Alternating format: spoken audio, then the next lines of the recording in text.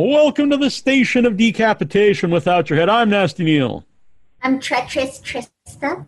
And we're joined by Emmy-winning supervising sound editor Trevor Gates. It's very cool to have you here. Thanks. Glad to be here. Yeah, lots of stuff currently, The Haunting of Bly Manor, but all kinds of cool stuff we'll talk about. Cool. All right. Let's get into it. But first of all, I'd like to ask, because I'm sure a lot of people are wondering, what exactly how would you describe or define the supervising sound editor? So I am basically the creative director for the sound that you experience in either a movie or a TV show. And my responsibility is for everything that you hear except for the music.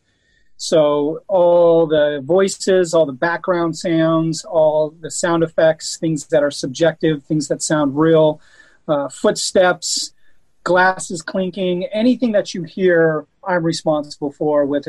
I have a team of people that I work with that are designated different categories of or layers of sound, and it's my job to interface with the filmmaker and help realize their dream or their vision through the sonic experience of the film or TV show. I think that's something that's really overlooked in movies because I think if it's done well, in a lot of ways, you don't notice it. Right. And if it's done bad, you can notice it. Yeah. It's all guts, no glory, usually, it is a huge part of the experience of movies and TV, and I think most of the sound community, are men and women who love to do art, and they, want to be able to express themselves, interface with good people, but it's kind of usually in the background a little bit, and usually we're all right with that. So. Yeah, I was going to ask, do you feel that it's underappreciated?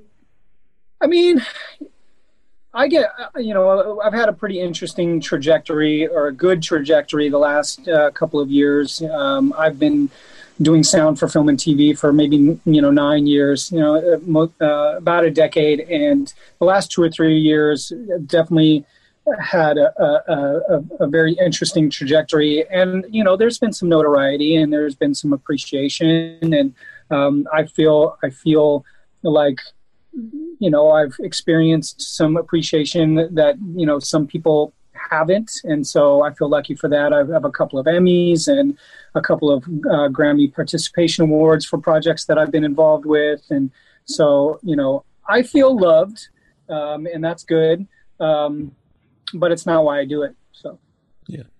Well, along those lines, what interested you about that, and how did you? I don't think it's maybe. A lot of people think, how would you get involved in this end of movie making?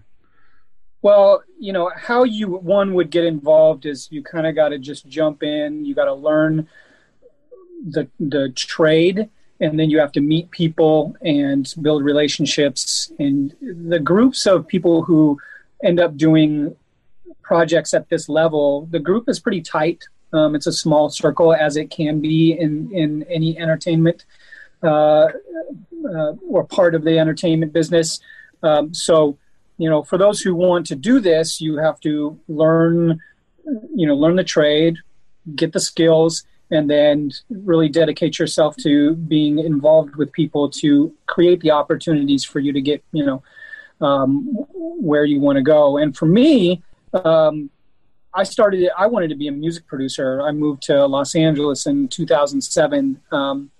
And after a 10-year retail career after high school, and simultaneously making music in my living room or my bedroom, my 10-year retail career, I was basically a sales manager for a computer retailer. I was like, this is great. This has taught me a lot of things about, managing people and learning processes, and that company went out of business, and I took it as an opportunity to follow a dream. And so I said, let's just do this for real, and let's move to LA.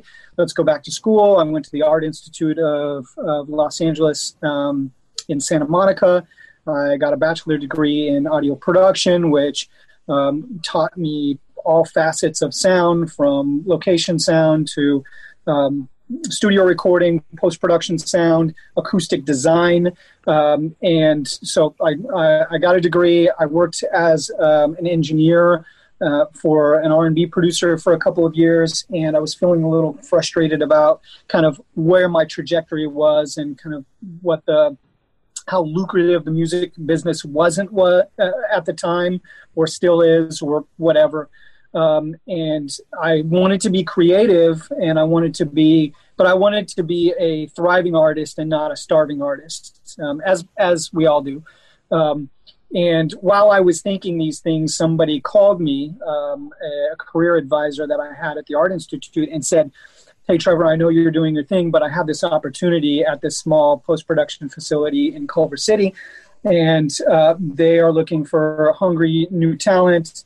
What do you think?" And I said, "Let's do it. Let me try it out." And so that was the moment where I pivoted, and I, started digging into the post-production sound world. And it turned out it fed my creative soul just as much as music. And so I haven't looked back, since that point. And, it's been building since that day. Tris, do you have a question? So you have this background in music. I'm wondering who some of your favorite musical artists are. Oh, yeah. Well, have always been a hip hop kid. And the group that I've followed since I was, 15 years old is Outkast, and Outkast and all of the Dungeon Family music has been a huge part of my life. I can say things controversial, like I liked Drake, for a period of time. I was a big R&B guy, so I liked this. I listened to Genuine a lot during the 2000s. I was a really big fan of Timbaland and his production, and it's changed a little bit in the recent years. But that's kind of my short answer for who has influenced me. Definitely, the hip hop world has been a big piece of my life. Yeah. Do you have music out there that people could listen to? Nothing. I mean, I do have things that I've basically put in a safe space without always thinking about putting out at one point in time, but I've never published it, and it's fine to be where it is. It's for friends and family who are interested. Maybe one day it'll find its way onto the interwebs, but right now I think is okay for me to keep focusing on this. Yeah. So you have trophy. I don't know what the right word is, but for the haunting of Hill House behind you, I assume that led into working on Bly Manor. Well, this was well, are you asking if that gave me the opportunity to work on Bly Manor because of the win? Well, just because you worked on Hill House. Yeah, well, the relationship actually goes a little bit further back with Mike Flanagan, the film director. And maybe 4 or 5 years ago, our first movie together was Ouija: Origin of Evil, which was a really fun movie to work on with Mike. And he liked my work. He liked the way that I communicated. We vibed really well. And so he asked me back for his next movie, which was Gerald's Game, which was a Netflix adaptation. That's a really good movie. Yeah, not bad. Mike Flanagan, I love his work, and it's part of the relationship. We love each other. I like his vision. He likes mine. Very lucky to be able to find people to work with that you get along with and you share visions. So after Gerald's Game, he started, he let us know that he was working on a big thing called The Haunting of Hill House. And then when The Haunting of Hill House came around, we did that. Last year we did Dr. Sleep, which was a sequel to The Shining, written by Stephen King. And then we just did Bly Manor. So Mike has kept the same core group. Me and my team, Jonathan Wales mixing through all these projects. The Newton brothers for music.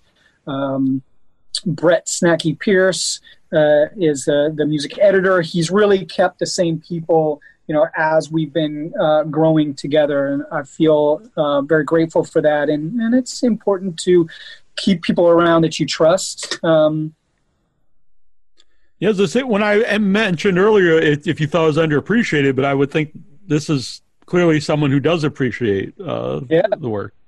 Yeah, I mean, Mike appreciates the work. I've worked with Jordan Peele on both of his movies. He liked the work that I did on Get Out, so he called me back um, for Us. He was appreciative of my work.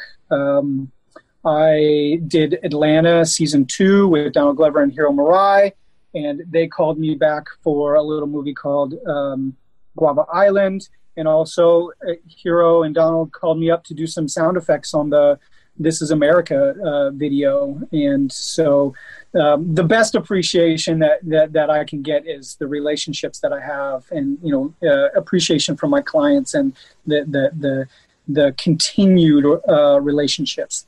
Yeah. That a great music video too, by the way. Yeah. Yeah. When you work with people like Mike Flanagan, I guess it depends on the person, but are they hands-on, like what they want you to do sound-wise, or do they, let you figure it out for yourself? Yeah.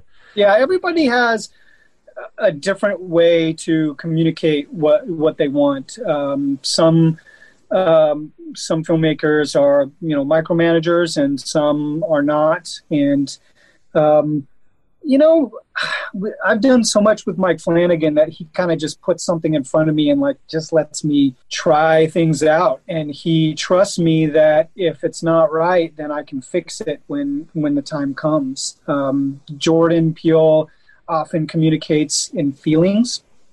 So like in the beginning of Us, he's like, I want to feel through the boardwalk scene where the little girl was walking through the Santa Cruz boardwalk down into the Vision Quest. He says, I want you to have the feeling of dread, but I don't want to know why. He didn't say, I want these sounds here and these sounds here and these sounds. He wants the feeling.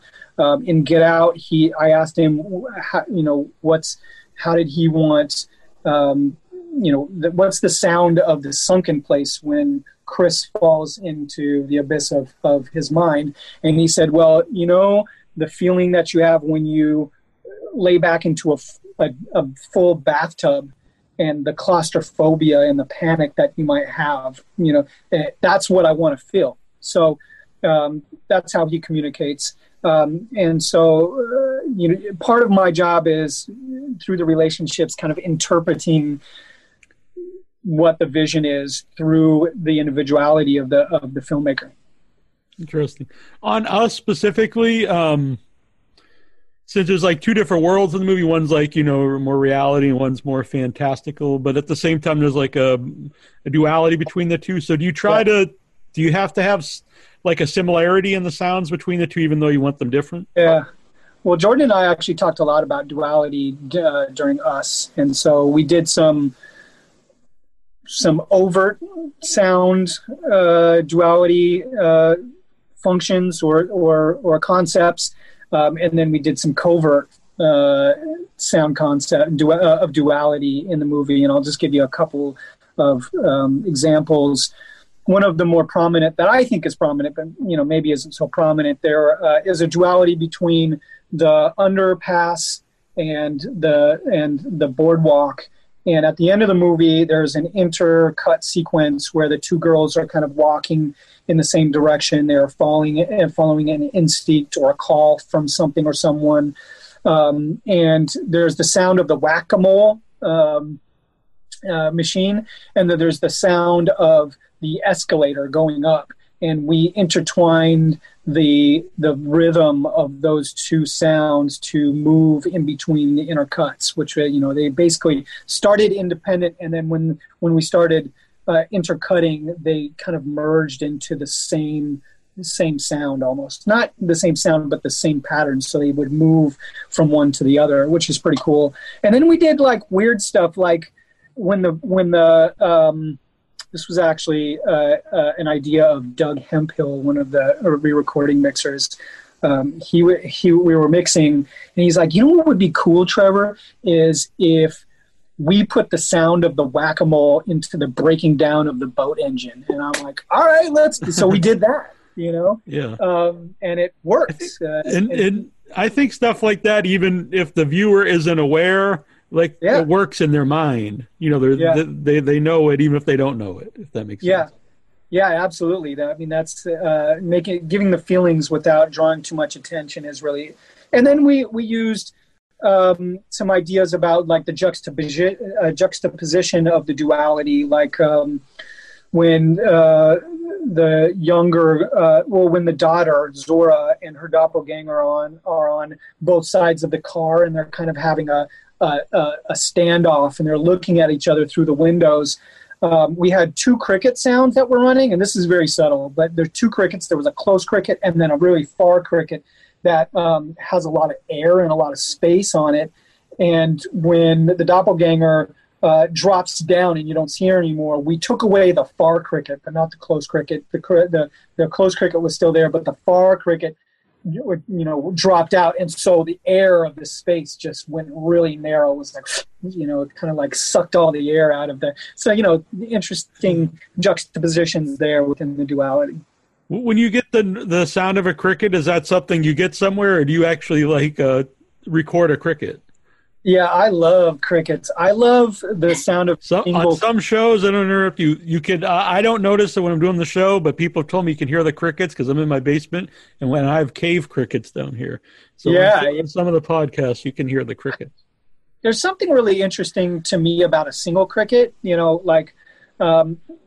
Especially in horror movies, because there's I talk a lot about the isolation of sound in horror and thrillers, and it's like, especially in the day and age where we're watching a lot of movies at home and TV shows at home versus the theater. The theater is a very controlled environment, so the term quiet comes from the lack of sound. Like you can, because you are in a tuned room and a tuned environment and a tuned track, and you know exactly where the loud and where the quiets are. But when you're at home, somebody can be on a laptop or be on a sound system that could be either up or down, and so perceived silence is a really interesting thought that where you isolate a sound very minimally so somebody can focus on it, give them the idea of something minimal, and then you can get really loud because they're focused on something. So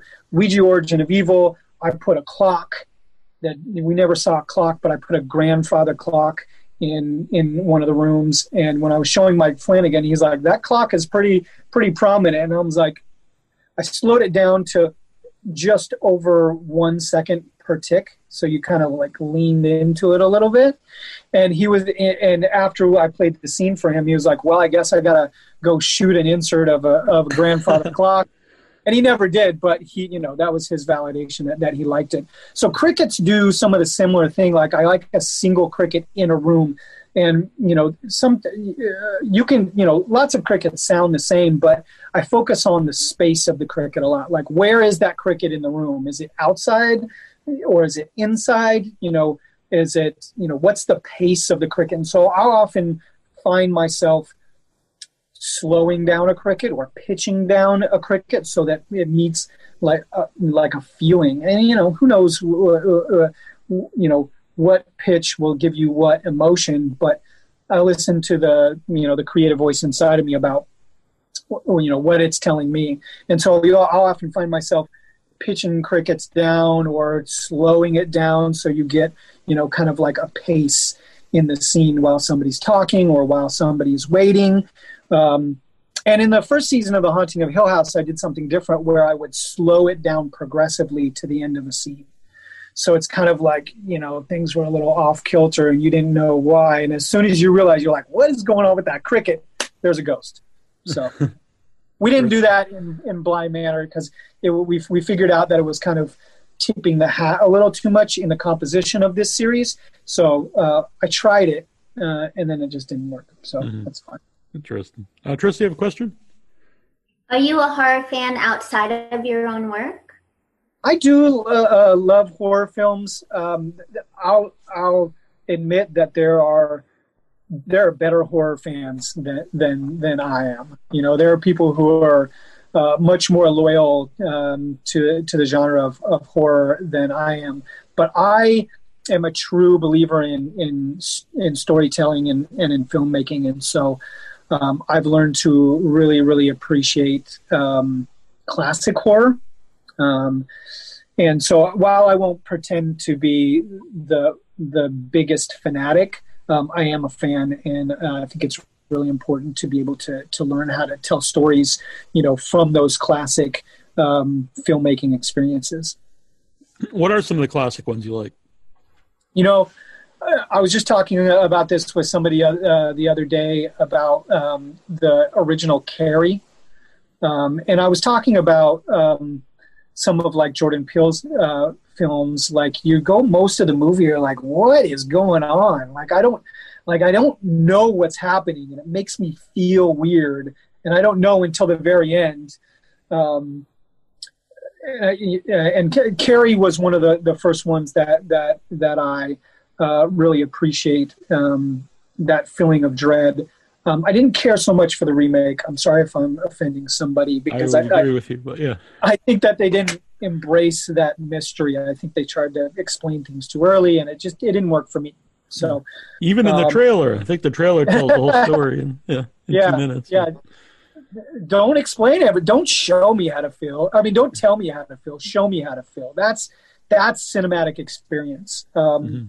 And so like Rosemary's Baby is also an important one. I love weird like killer clowns from outer space. That's I'm a fan as well. That's a fun one. I like weird stuff like that. American Werewolf in London is really important. That was really big for like special effects. That was one of the first times that it was a milestone or a mogul for special effects. I get really freaked out with possession stuff. I don't know why, but that stuff really freaked me out growing up. So like The Exorcist and it's that stuff is hard for me to watch.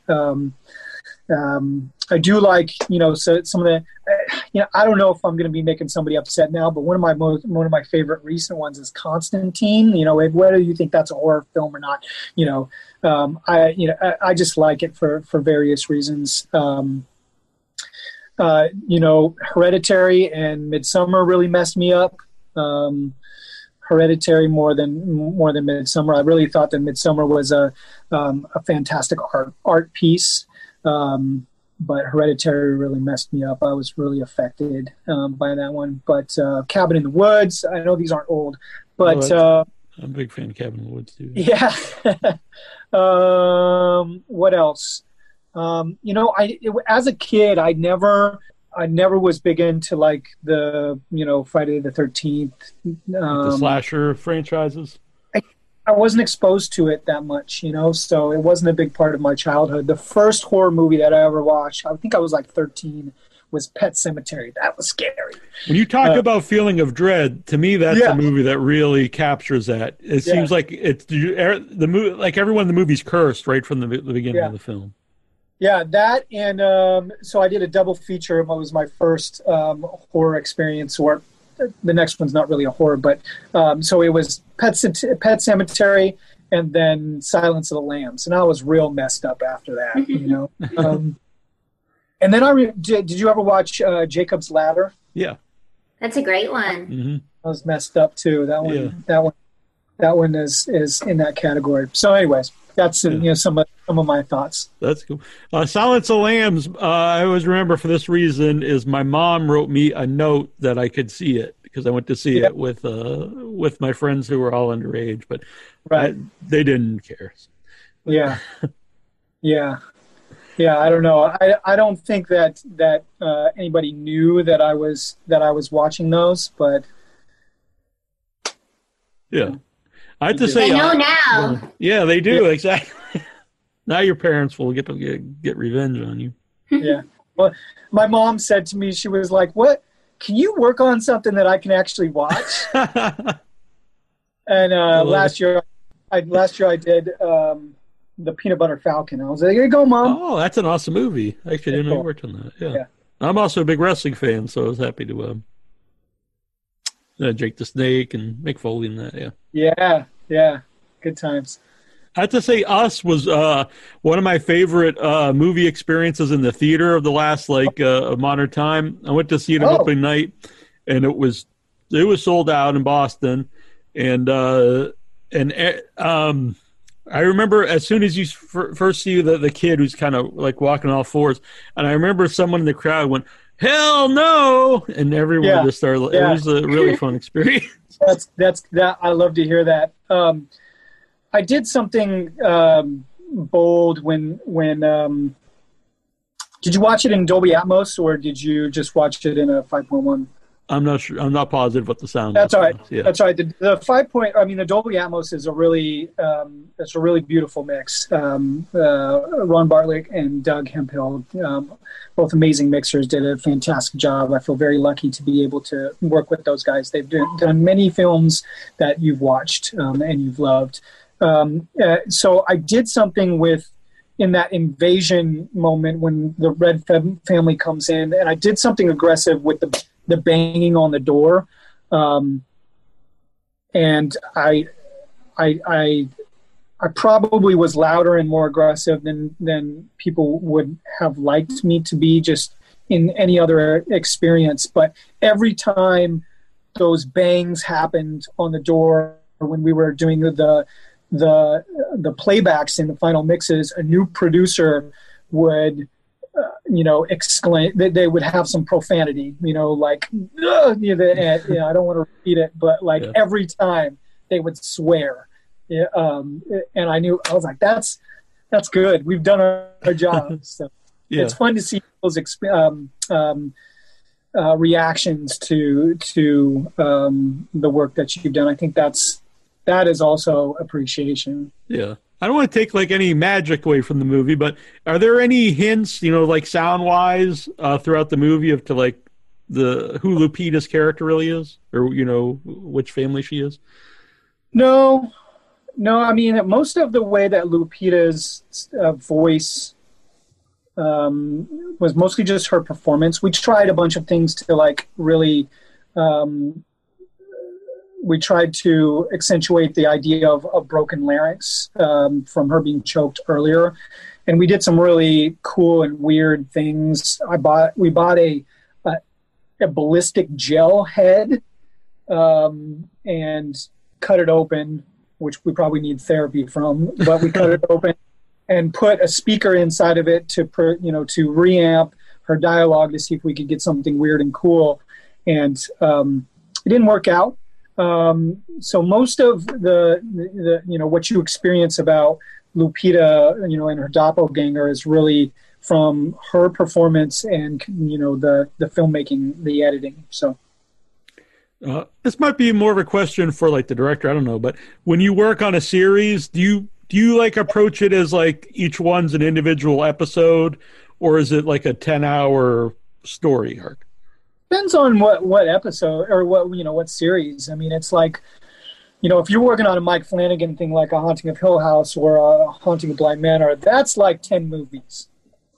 There's progression, there's consistency, there's ideas and concepts that start one place and then move to another place, and then you have things like Atlanta season 2. Which are little vignettes. Everything is very different. All the design is, very unique from episode to episode, and so you have to kind of reinvent what the experience is, sonically from episode to episode. So it really depends. And I think that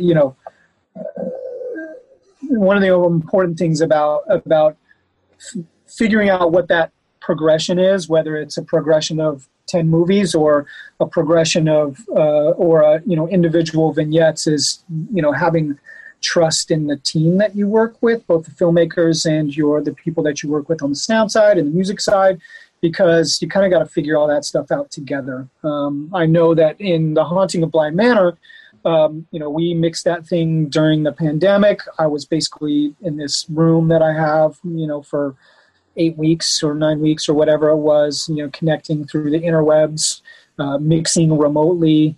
And we had to figure some things out together, and we did that kind of through the process of, so working together is important, I guess, is being trusting and being open to each other's views.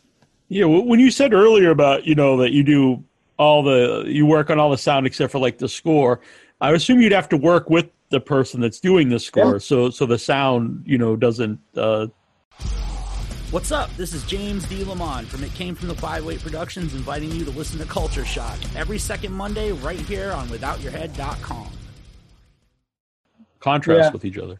Yeah, I mean, and that's exactly the point. Is it's like you have a relationship with the other components of this filmmaking team, and if you have an ego about what you've built, then you're going to lose. That's good. The art is going to suffer if you hold on to your ego. What you need to do is be confident in ideas, but also know when to kind of relinquish control or be open to somebody else's ideas, and working closely with the composer, working closely with the music editor. And I do that every time. I have a close relationship with the music editors on my projects, especially with Mike Flanagan's project. And we work in tandem. It's like, hey, I think this needs to be this here and this needs to be that there, and maybe we should pull the sound effects down and go with music, or maybe we should really lean in on music, not having the ego, but really thinking about what Mike Flanagan's vision is and working together without that ego. It is very important, because otherwise you're not gonna be able to realize the vision if you're just having too much of an ego about what you've built. Mm-hmm. We all build cool stuff, but you gotta make it work for the story. Right. Tristan, you have another question? I know other sound people who also have a music background, so I'm wondering how integral a music background is in this sort of profession. I mean, I don't know if it's necessary, but it helps me because I understand the relationship between sounds, and I know when music needs to be in the forefront. I'm not shy about wanting to be, sound effects being more in front of the music, but I'm also not shy about knowing when music needs to be the driver of this scene. And so it helps me. And so, if you have one more tool on your belt, then, to understand the relationships between all the sounds is only going to help you, I think. You mentioned, crickets and the clock. Is there anything that would be like, you would say is like the most unusual sound you've used in a movie or TV show? Oh, that's a good question. Did you see Dr. Sleep? Yeah. So when the True Knot dies, their bodies what they call cycle. They phase in and out of existence, mm-hmm. And the visual effects went through many stages of progression, and we were really trying to figure out what the sound was of that. And we tried a bunch of things like bones cracking and flesh moving, and Mike Flanagan had several conversations with me. We did 2 or 3 different versions. He's like, it's cool, but it's not quite, it's like not unique. It's not iconic. I want it to be iconic. And I said, you know what I'm going to do, Mike? I'm going to record the sound of me saying cycle, and that's going to be the sound. And then that's what I did. I actually recorded one of my editors on stage. He has a nice deep voice, and I recorded him saying cycle, and then I took it into one of the isotope programs and just manipulated it and turned it into this weird phasey, unique sounding. And when Mike heard it, he's like, that's it. I've never heard anything like that before. I was like, great. So that's pretty weird. Yeah, that's very weird. I love it. Yeah. When you watch a movie that you've worked on, like, can you see it as the movie, or since you've probably seen it so many times, doing the sound? That's one of the toughest. It's one of the toughest parts of the job is being able to retain perspective, because you work on little pieces, but your job is really to understand it as a whole,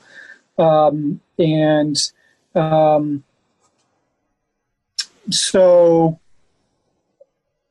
there are exercises to be had to learn it. I mean, it is a skill in itself, and a lot of time is just like understanding when you need to walk away from something and then come back. So it's like you work on something all day today, and you're like, all right, I've been watching and listening to this all day. I can't tell anymore. I'm going to go to sleep, and then I'm going to listen to it in the morning. We actually think about this in the final mix process of like, watching a whole movie fresh and understanding, the progression throughout it. And so it's also about trusting in your teammates as well for their input, because this is a struggle that a lot of filmmakers, sound people, editors, directors, producers, they battle with this. This is a real thing. So there are exercises to do, and there are also, there's trust to be had in your teammates. When you worked on Dr. Sleep, since it's both the sequel to an iconic film and also the film version of a book. So did you go back and watch The Shining and incorporate anything from The Shining, especially for like the overlook scenes, I guess? Yeah. A lot of the DNA of The Shining. I mean, The Shining was originally a mono mix. And so a lot of the DNA is actually in the music. And so the Newton brothers incorporated a heartbeat that was kind of like the theme from the original Shining into the music. Originally, when we started talking about doing Dr. Sleep, I was like, oh, I get to build this cool heartbeat. It's every sound person's dream to actually put a heartbeat. I don't know, it could be cliche, but like building something cool that has some iconic DNA. And so the music department got that, and I was like, well, all right, well, let me just focus on some other things. One of the coolest sounds in The Shining is that whole trike scene, when the trike is moving through the overlook, and it's like the transition between the rug and the hardwood floors. It's aggressive, and it's an iconic sound. And so in the beginning of Dr. Sleep, that's a part of it. And so we recorded, one of my editors has a 4-year-old, so he's got a trike. And so we did some, special recordings for that. And then we did something really weird and cool where in the later part of the film, spoiler alert, when they go to a gun shootout, there's a moment where the first Danny's car goes from gravel onto it's a concrete slab over to this like campground area, and then a camper from the True Knot does the same thing. We actually mixed the trike sound into that moment, going over the slab, so that's pretty cool. Other than that, there's a lot of new sounds, like the whole waking up the overlook sequence was one of my favorite things about the movie, just to build. And it was very simple. It's some low groans and some light buzzing, but in a very articulate way. And that's something that's new. It wasn't, something that we had to build that didn't exist in the first one. We also had to kind of figure out what the Shining voice, the Shine voice feels like. And it was very simple back in the original, just some reverb. And so we wanted to feel like it was traveling, around you and come, the thoughts coming into the brain. And one of the pieces, and this really didn't have much to do with me, but in the mix of the Gold Room, which is a very iconic moment from the Shining film, which was not necessarily reproduced, but duplicated or made its own thing, but in Dr. Sleep. And the space in the room, the reverb of the room was so prominent in the first, in The Shining. And so we kind of built that same vibe in the mix of that moment when Danny is talking to Lloyd. Interesting. Tris, do you have another question? Is there anything that you're working on now or next that you're able to talk about? Well, I can tell you what I'm working on. I can't talk about it. I am working on a trilogy of movies that are going to be coming out Netflix distribution. The trilogy of movies is based on the books, a book series from R.L. Stine. R.L. Stine wrote Goosebumps, but he also wrote a series of books for an older crowd called Fear Street. And these movies are... you're familiar with that? No, so I'm not familiar with that. Oh. So it's interesting, yeah. They're fun. The movies are really fun. They're directed by Lee Jeniak, and we're working on it right now, and you'll get it, when we're finished. That's all I can say. Yeah. But be on the lookout for it. They're very fun. Yeah, that's very cool. Do you have anything planned for Halloween? Carving pumpkins in quarantine. I don't know. It's a different experience this year. Important that we continue to be safe and take things seriously. It's my personal opinion. And we're all in agreement here, yeah. And it's tough because this is a really fun time for people to be out and together and getting I think you could still do something fun. It just takes some creativity, I think. Yeah, I know people are fixated on don't cancel Halloween, but just not going door to door trick or treating doesn't mean it's canceled. Yeah. You can do other things. There might be a backyard situation where we can have N95 masks underneath our Friday the 13th mask, or whatever. Right. So TBD, but definitely going to carve some weird pumpkins. Going to do that. So. Very good. Yeah, I need to carve mine. My brother bought me a pumpkin this week, so I have to carve it. Yeah. Well, good luck on that. That sounds like fun. Yeah. Good luck on yours as well. Thanks. So, Bly Manor's on Netflix right now. Yeah. People can check it out. Yeah. And all the other stuff you mentioned, besides the one that's not out yet, you can get on various Amazon. Some of it's probably on Netflix, all the streaming sites. By the way, how does that affect your work with the rise of the streaming websites? Well, I think that filmmakers are potentially putting more stock into streaming, as opposed to theatrical release. This Fear Street series originally was going to be a theatrical, and they renegotiated, and I think it's a positive thing. It's kept us working. Mm-hmm. There's an evolution in how people are consuming TV, movies specifically, and I think that we just kind of need to listen to the ground, listen to the evolution and not fight it, because we know what happens when you fight evolution. So, all right, you don't want to be a blockbuster or something, right? Right. Yeah. Yeah. The music industry fought it. Yeah.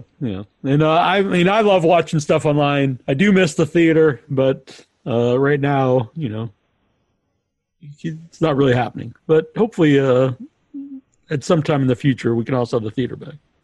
Yeah. Right. Yeah, maybe there's a new type of theater experience that's going to come out. I know there are companies that are starting to rent out theaters to small groups, and I think that's a pretty cool idea. I would do that. Yeah, I saw that because I live in Massachusetts, but I saw some of them doing in Boston. It wasn't very much to rent the whole theater out. Yeah. I don't know what you do, but yeah, and then there's the drive-ins too. There's the drive-ins. Yeah. Brings you back to being a kid. Huh. Yeah, that's great. I've talked a lot about getting out to some, but I haven't yet. Yeah, I haven't either. I know Trista's done a couple. Fun. Yeah, I love the drive-in. Yeah, it is. It's its own experience, indeed. So. Mm-hmm. Very cool. Well, it's been really fun to talk with you. Yeah, appreciate the opportunity. It's always fun to talk about the stuff that we are passionate about. So I was going to say, you could really tell when you get into it that you're very passionate about your work, which is good to see. Yeah. That is also that is a compliment. So thank you. Oh, of course, yeah. Oh, by the way, where can people follow you if you'd like them to? I'm on Instagram at It's T Gates. That's probably the best. And I think Twitter, which I'm not on so much, but I do look at it, at it's Trevor Sound. So Maybe it should be the same thing. I don't know, but it's not. Work on it. I don't know. But Yeah. And last question. I was wondering. Yeah. This may be a stupid question. I don't know. But like in life or nature, if you hear like something, do you ever like jot it down? Like, hey, that's an interesting sound. I want to remember that for the future. Yeah, I was in the desert last weekend taking a hike in this desert oasis and found myself at a little waterfall, and there were these great leaves, and so I like took out my phone and recorded it. It probably wasn't Really? a proper, recording device, but I got it anyways. And sometimes, man, I should have brought my recorder. I always say I should have, would have, could have. So. That's very cool, though. What else then? All right. I'm always listening, though. Yeah. I love it. All right. Very good. That's been great. Cool. Thank you. Thank you very much. It's good to talk to you. Stay. Yeah. I will. You too. Yeah. Thank you. Bye. Bye. From ancient terrors to the search for modern-day conspiracies, The Tomb of Nick Cage is the new sound in horror rock. Uncover the mystery of old world horror for the new world order on iTunes, Amazon, and more. Ripley, we should have listened. Sit here on a lie. Powell and Utani. Now we're gonna die. The Tomb of Nick Cage. They come at night. Mostly, they come at night. Mostly, they come at night. Mostly, they come at night. Mostly. Find out on Facebook, Twitter, and Instagram. The Tomb of Nick Cage. They come at night. Hey, evening, John Dugan. Your old grandpa from Texas Chainsaw Massacre here. I want to talk to you about something. Or fall off the porch. I'm an old guy. I have voted in every election in the last 48 years. So it's just like, 12 presidential elections. And my first one was very important. It was Nixon against McGovern. And, of course, Nixon won. And he won again. And then he was shamed and run out of office and whatnot. And it was a very important election. And then when Reagan ran, very important. I thought the most important election of my life was to vote in that election. And, of course, he won. Yeah, and he, God knows how many people were indicted in his administration. And he pretty much he was the architect of the destruction of the middle class. And then there was a couple others. There was Bush, who was just kind of a benign asshole, but he was also the former head of the CIA. So, we elected, no, I didn't, but the public elected a professional liar as president. Who the fuck would elect the head of the CIA to president? And then, anyway, what I'm trying to say is a lot of these elections I voted in have been very, very important. The kind of thing that changed the course of American history and the history of the world. And now, after 48, in the 48th year that I'm voting for president, this is by far the most important election of my life since I've been of voting age. So, I just want to urge you all to get out there and vote. Get out there and vote. And I'm also going to tell you, if you don't vote and you don't like the way it turned out, whichever way, I better not hear a fucking peep out of you for the next 4 years about how the government's fucked up. Not one single word. Love you all. Peace. Mask up. Keep your distance. Stay home if you can. And just be safe. Love you all.